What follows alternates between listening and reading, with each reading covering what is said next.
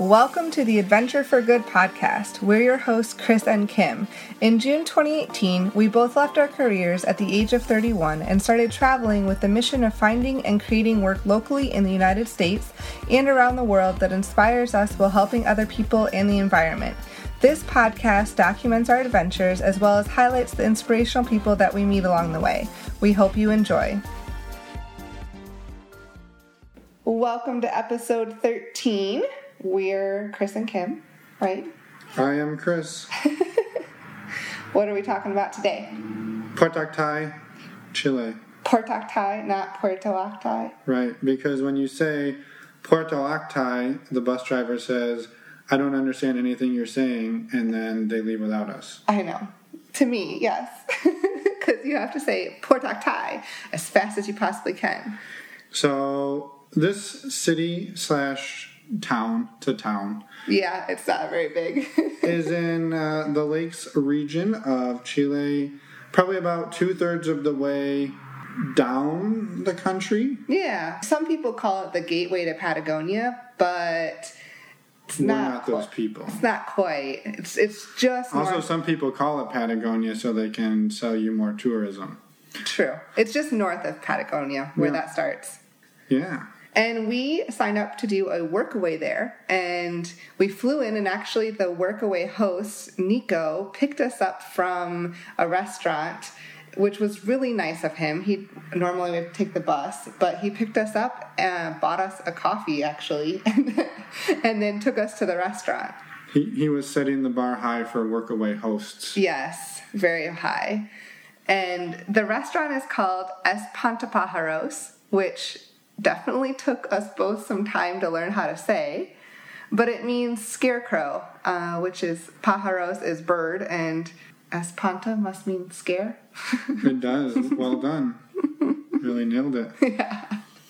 So yeah, we signed up for this workaway. Basically the work there was to help. It's a restaurant and organic farm, and they have sheep and cows and one pig, and llamas, chickens and llamas. Actually, they don't have chickens anymore because the minks ate them all. But anyway, so our job was to help keep the grass mowed, keep things looking nice, weed vegetables, help in the gardens, and just kind of do odd jobs. Yeah, we would work every day from about 10 to 4, but we'd have a break for lunch. And one of the awesome parts was that they would let us eat at the restaurant for free for lunch at noon and then at dinner whenever we wanted, which was amazing because it was an all-you-could-eat German buffet.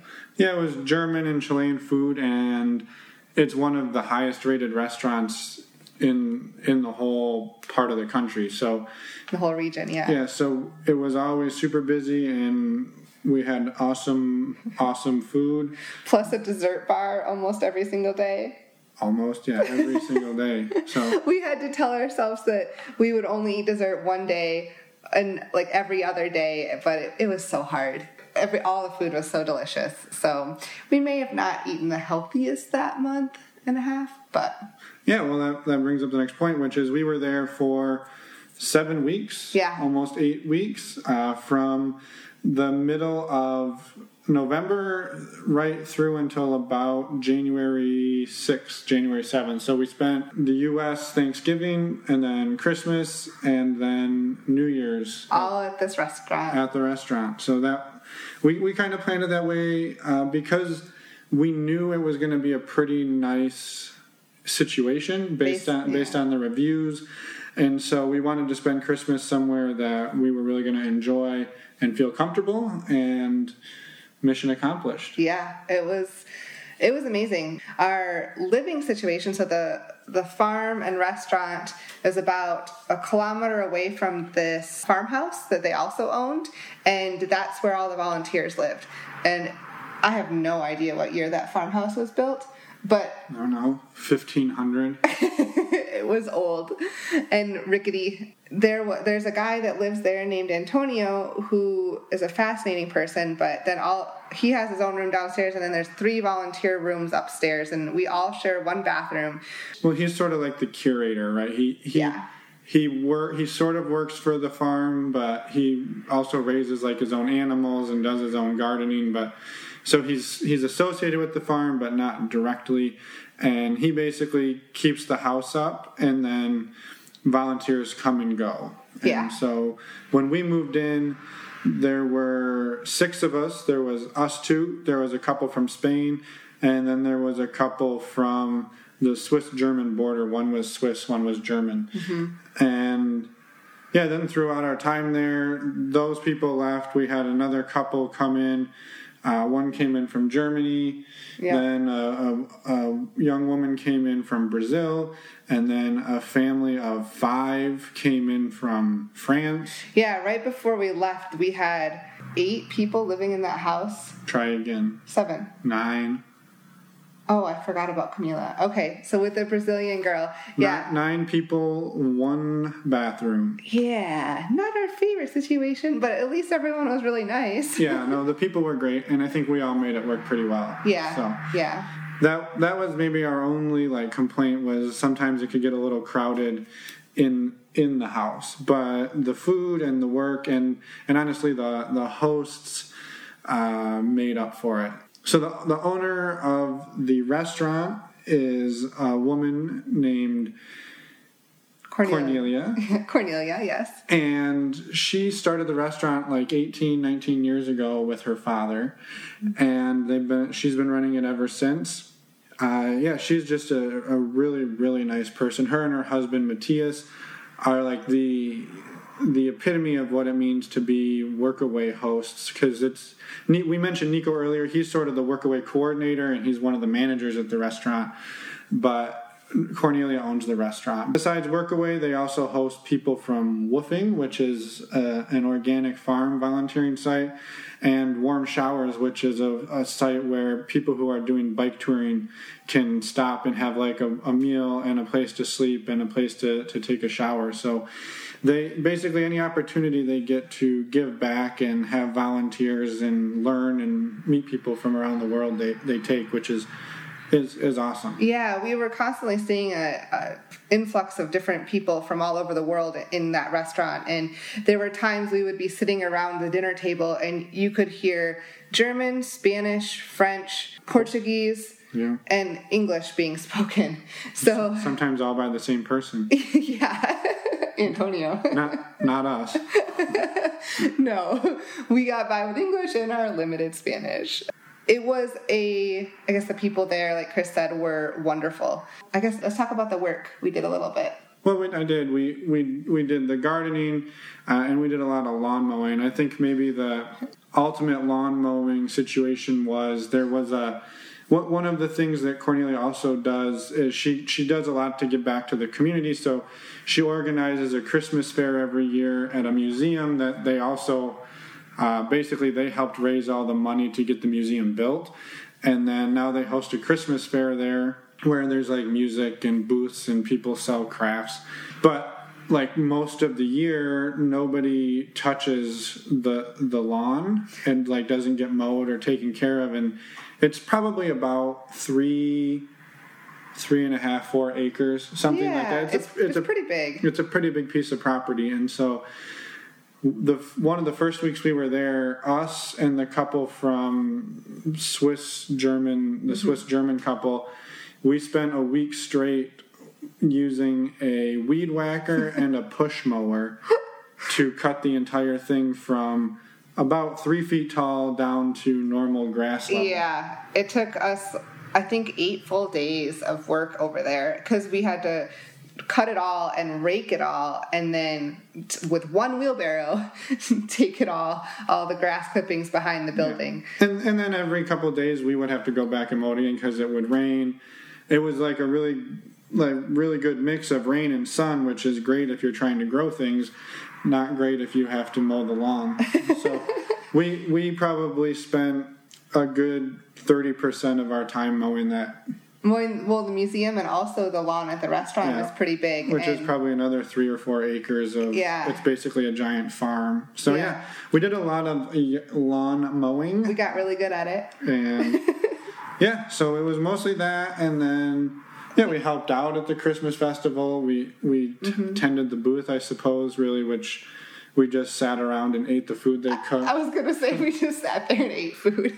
But yeah, it was really awesome. And it was, the other nice thing about it was again, going back to the hosts, we would try to find work to do, and if there just wasn't much to do that day, I think Nico's favorite line was, "Relax, this isn't a Nike factory." So he always wanted us to have a beer. Don't work too hard. It's okay. You can relax if there's not much to do, or if it's raining that day and you can't get outside very easily. Like, just chill. That attitude was really awesome to have him. And it makes you want to work harder when you are working, and because we don't want to just go and be lazy, but it is nice if you're having an off day and you want to not, and he's like, yeah, whatever, I don't care. Yeah, or if there's really not that much to do, you don't feel that bad about it. We also did a lot of picking strawberries and raspberries. The raspberry bushes there were a lot of them, and they were very full, and so... Our record was like 22 kilos in one day. Yeah. Between us and two of the other volunteers. Yeah. So, 45, 50 pounds of raspberries in a day. Yeah, it was a lot. I may have eaten a few. I ate 0. That's stealing. You don't like raspberries. We also weeded carrots. That was probably my least favorite task. Yep. Because it was really, really slow. But anyway. So besides that, things that we did while we were there that were not work-related, Nico loved to try to force us on adventures. Strongly encourage, I would say. So one time we went on a day hike with him. He was like, well, if you'll split the gas with me, we'll drive a couple hours and go do this really cool hike. And we saw the great granddaddy Alerce tree. Yeah. Which the Alerce trees they'll grow for thousands and thousands of years, but they grow really, really slow. So like a 200-year-old Alerce tree is maybe like 20 feet tall. They're a very valuable resource here, and it's actually illegal to cut them down at this point. Yeah. So the value in them is they build a lot of shingles and siding out of them because they don't mold and they don't rot.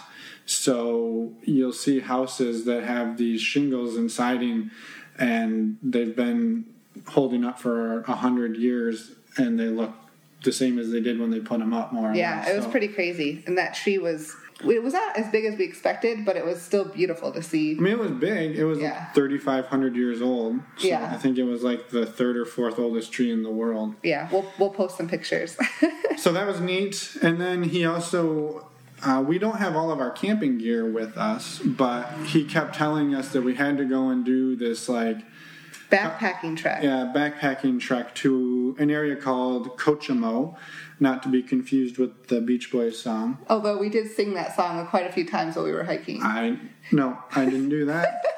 But, so Kochamo is known as the Yosemite of Chile. Yeah. And we'll post some pictures, because if you look at it, it looks a lot like Yosemite, and it's just giant rock faces, and you kind of sit in a valley. It's really amazing, and he told us for like 3 weeks straight that we have to go, and he was going to give us, he let us use his tent, his sleeping pad, his cook stove, all of his camping dishes. Basically the only gear we took were our clothes, our sleeping bags, and our backpacks. Yeah. Like everything else we used was his. Yeah, and he gave us like hot chocolate powder from the restaurant, powdered milk from the restaurant. Let us use his hiking poles. Yeah. He basically was the gear supply for us, which was awesome, and he allowed the trip to happen for sure. Well, and he forced it to happen. Strongly encouraged. So luckily it was, other than the first day, which was a long hike in the rain, we had beautiful blue skies and not another drop of water the rest of the time we were there. So yeah, it was a 4-day trip, and Chris and I had not been backpacking in a couple years, and we had not carried heavy packs like that, and we started hiking, and I remember within the first 20 minutes both of us looked at each other and were like, what did we get ourselves into? Because it was like a 22 kilometer hike one way just to get to the campsite. And Nico was like, "Oh, you'll follow the trail. It's no big problem. It's easy to see." And of course, one of the first things Chris and I did was lose the trail. We didn't lose the trail. The trail was not marked, right, at all. So we did get off a little bit. I think we were on a shortcut. No. But we decided to backtrack and go find the... Chris was ducking under all of these trees with his big backpack on, and I was like yelling at him, like, "This is not correct. Like, we are not in the right place." So we had to backtrack and go around. But we ended up spending 2 full days out there and then hiked back, and it was beautiful once we got there. It was totally worth it. We did do a day hike up to another mountain there. That was a beautiful. We also lost the trail at that point too because they again did not mark their trails, and actually maps for this area did not exist. Yeah, they don't make a map. It's apparently so well known that they don't need maps, I guess. I don't know. But nevertheless, we had a fun trip. Yeah, and it was beautiful. And again, it was the generosity and hospitality of our Workaway hosts that allowed it to happen. And so I would just say, if anybody's ever looking into Workaway and you have the chance to go volunteer here and live here, it would be a good idea. Yeah, it was one of our best experiences, that's for sure. And the people really made the difference.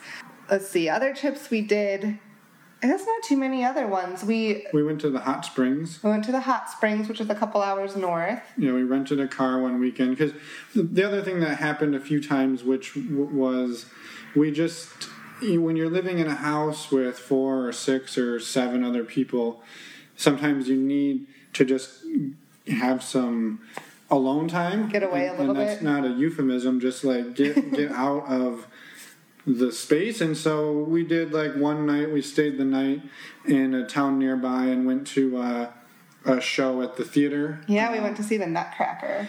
A handful of years ago, 5 or 6 years ago, they built a multi-million-dollar beautiful theater right on the water, and it overlooks the water, and out the back you can see the volcanoes. So that was really cool. We went and saw a show there, and then one of the other things we did was we went to the hot springs and stayed the night in an Airbnb just to reset. Yeah, and the hot springs were beautiful.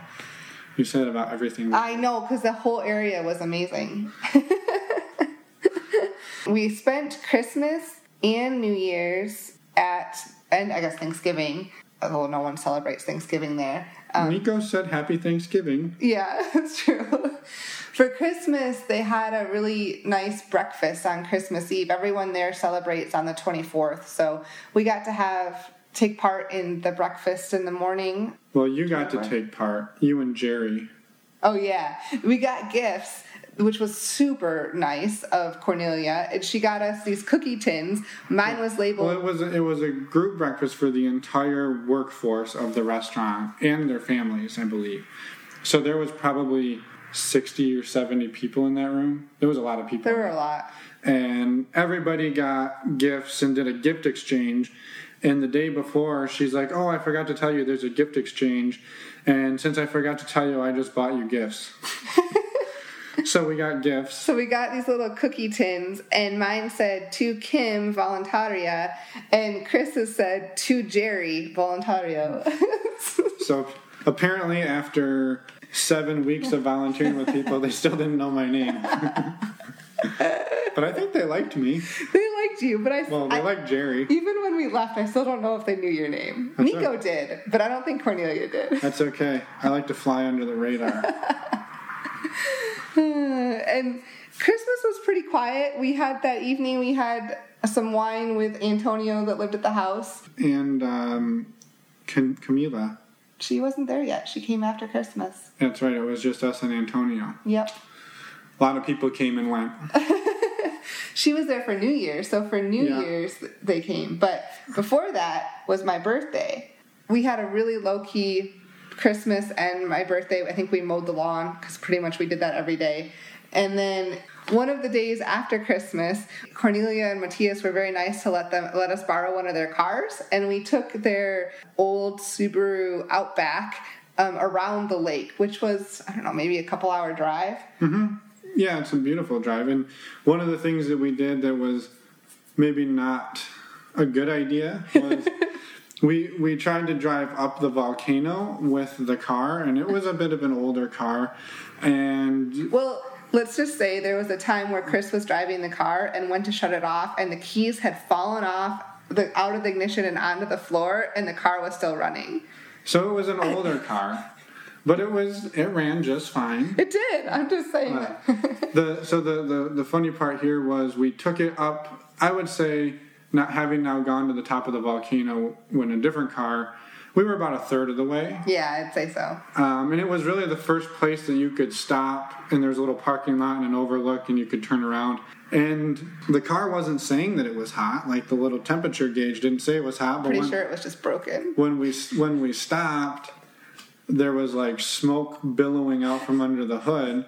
And then we got out, and we were trying to like distance ourselves from the car for a couple. Well, if it caught on fire, we didn't want to get burned up, and then we also didn't want people to know that it was us. But then there was this guy standing right behind the car trying to take pictures of the view, but he was literally in a cloud of smoke, and I don't know, he didn't even notice it. He was just standing there taking photos in this fog. The smoke was just enveloping him completely. So the problem is, we had to get back down the mountain, and we didn't end up going any further. Just that was a smart move. So it was a stick shift, and going down the mountain, the best option usually is to use the car to engine brake so you don't burn up your brakes. But I couldn't engine brake because if I did, it was going to overheat. And it was already smoking. And then so I had to use the brakes, and then the brakes started smoking. So we had to keep stopping every couple of minutes to let both the brakes and the engine cool down so we could use one or the other to move further. It was a fun day. Yeah, it was an adventure. So we went up the volcano. Sorry about the car. Hopefully they don't listen. It was fine. It was fine. There was no harm done. I think everything stopped smoking. It looked good. It ran. And we drove it many times after that. And it ran just fine. So I think we're all good. New Year's we spent with a few other volunteers. It was Camila, and there was a girl from Germany that was there as well. And it was pretty quiet, but we had agreed to all meet up around like 9 or 10 o'clock at night and play some cards. And we were in the big farmhouse where we were living, and we came downstairs to play cards, and we heard this ruckus outside. And Antonio, the guy that lived there, has a dog. Well, so he has chickens, and he had been telling us for the past couple of weeks that there was foxes that kept eating his chickens. And so we heard a chicken going crazy, and we thought, oh shit, a chicken is getting eaten by a fox. So we went, and I ran outside to see if I could see it, and Antonio's dog was sitting on the porch chewing on a live chicken, and then Lynn was the dog, proceeded to eat the entire chicken. Yeah. And leave a big mess of feathers on the... Yeah, so we were watching this dog tear feathers off this chicken. It was disgusting. It was pretty messed up. But also hard not to watch. So that was, she just wanted a little bit of a New Year's Eve dinner. So we'll post pictures of that too. I also took video. Maybe we'll post the video. Yeah. But that was our New Year's Eve. Yeah, so that was more or less everything we did. We also had some friends come visit. Some friends from Michigan Tech came and visited for a couple of days. They were doing some touring down there, and they stopped by, and we went back to the hot springs and stayed at an Airbnb and poked around one of the touristy towns with them, which was a lot of fun. That was fun, and it was really fun to see people from home too. It'd been a while since we'd seen friends, so it was fun to, I guess, have that familiarity. And then right before we left, so Chris's dad came down to visit, and we were supposed to pick him up at the airport. But before we could do that, it's tradition that all volunteers that work at this restaurant, you have to make dinner for the family and the other volunteers that are there before you leave, which is a little bit intimidating because everyone here at the restaurant, I guess, everyone's really good cooks. So we had our work cut out for us. We weren't sure what to make, but we ended up with pancakes, black beans, Cuban-style black beans, and an egg bake. And it turned out really good. We were a little skeptical, but... Everyone said it was the best food they'd had in a long time. Yes, it turned out really good, and it was an adventure trying to make it because we were just trying to get everything from the kitchen and communicate with the kitchen staff, but it all worked out, and everyone loved it, so we were really happy. Also, one thing I wanted to mention, we mentioned earlier that it was a German-Chilean restaurant, and I just wanted to clarify on that briefly before we say toodaloo. Mm-hmm. So this area of Chile is heavily German influenced. So most people in this maybe 100-kilometer radius around this town, Port Octai, all speak German and Chilean, and a lot of their words are a mix of German and Spanish. They speak German and Spanish, but Chilean Spanish. But so like words like Kuchen, which it's a German word that means cake, but they use it ubiquitously in this area, and everyone speaks German or Spanish or both. So the family that owned the restaurant, again, the woman who owned it, her family is Chilean, and then her husband Matthias he's from Germany, and he came to Chile when he was like 11 or 12, something like that. I believe also her father was from Germany. Yeah, and her mom is from Chile. Yeah. So that's why the German-Chilean mix happened. So a lot of the food it's very interesting. It's a lot of like grilled meats, and then a lot of German stuff like sauerkraut and potatoes. And then you also get some seafood influence, mainly seaweed or kelp, because they have a lot of that because they're fairly close to the ocean. So it's a pretty interesting mix. And the other thing that's really cool about the family is currently alive right now, living in like basically on the farm, is Cornelia's mom, Cornelia's grandmother, all of Cornelia's kids. She has 3. And then her sister, Cornelia's sister, and then one of Cornelia's kids just had a baby daughter. Or baby boy. And so they have a photo where there's literally 5 generations standing in front of the restaurant, which is it's pretty cool. It's pretty cool, to see that. Not many families have 5 generations living, so. I guess they weren't all standing because the baby was like a week old. Yeah. But they were all in the photo. Anything else? I think we covered it. I think we covered it pretty perfectly. Yeah. The next episode will be a review of our time traveling with Chris's dad, actually. So episode 14 next week, or 2 weeks from now.